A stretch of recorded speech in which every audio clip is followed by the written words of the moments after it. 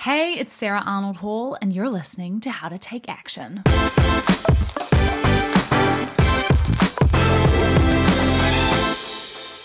In today's episode, we're going to talk about how to develop an Olympic mindset. And I am really excited about this topic because I was lucky enough to coach an Olympic athlete, the incredible Apovi Chandala.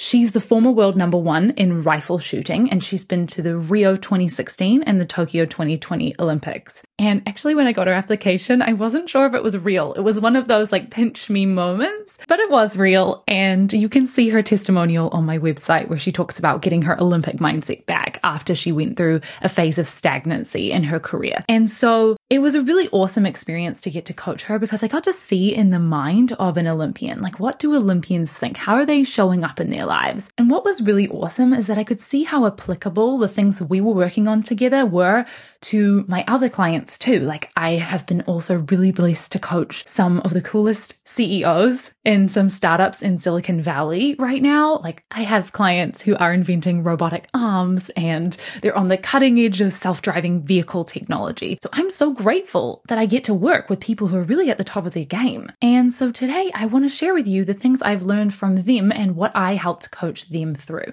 One of the things that I notice about all of these high-performing clients that I've worked with is the pressure that they feel. So one of the things that I focus on when I'm coaching them is to really help them recognize that the pressure isn't coming from anywhere. The pressure is a feeling, and we generate it ourselves through our thoughts. So anytime you're feeling pressure about a big situation, like going to the Olympics or setting up a huge company or being on the forefront of technological changes, we have to remember that the pressure is just coming from a thought.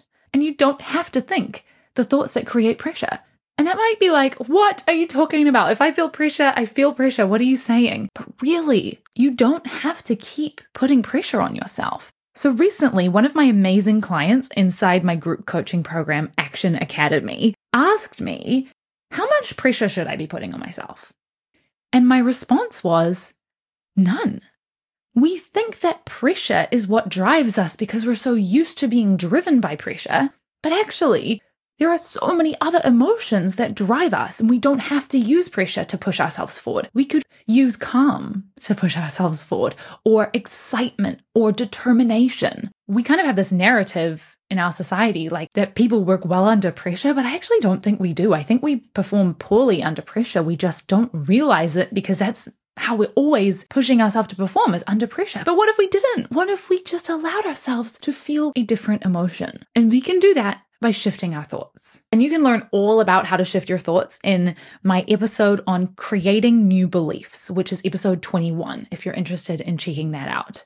But I just wanted to really share that because this is a huge aspect of coaching high performers, is really helping them understand that nothing is inherently stressful or pressuring.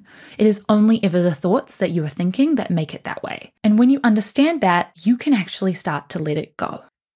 So if it's not pressure that is the X factor that's giving all of these high performers the edge, what is it?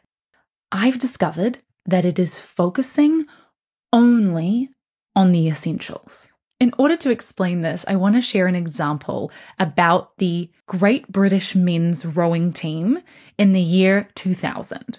So leading up to the Olympics, I think it had been 88 years since the British men's rowing team had won the Olympics.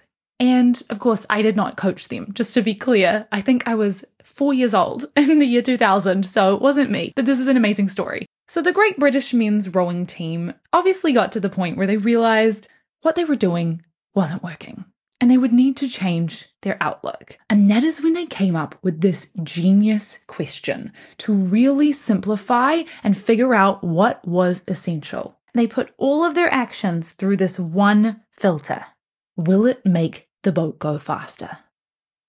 Should we go to the pub? Will it make the boat go faster? Probably not. Should we go to the rowing machine and train? Will it make the boat go faster? Yeah. Should we eat this for breakfast? Will it make the boat go faster? Should we go to that party? Will it make the boat go faster? Everything they did was put through this one question, will it make the boat go faster? And for the first time in 88 years, the British men's rowing team won the 2000 Olympics, and it's the most amazing video. If you want to look it up on YouTube, it's quite incredible because they're not just like a little bit ahead. Like all of the other boats are like neck and neck the whole way. But the Great British men's rowing team is like so far ahead, it's funny to watch. Especially knowing that they weren't technically superior athletes. There wasn't anything about them physically that was making them better.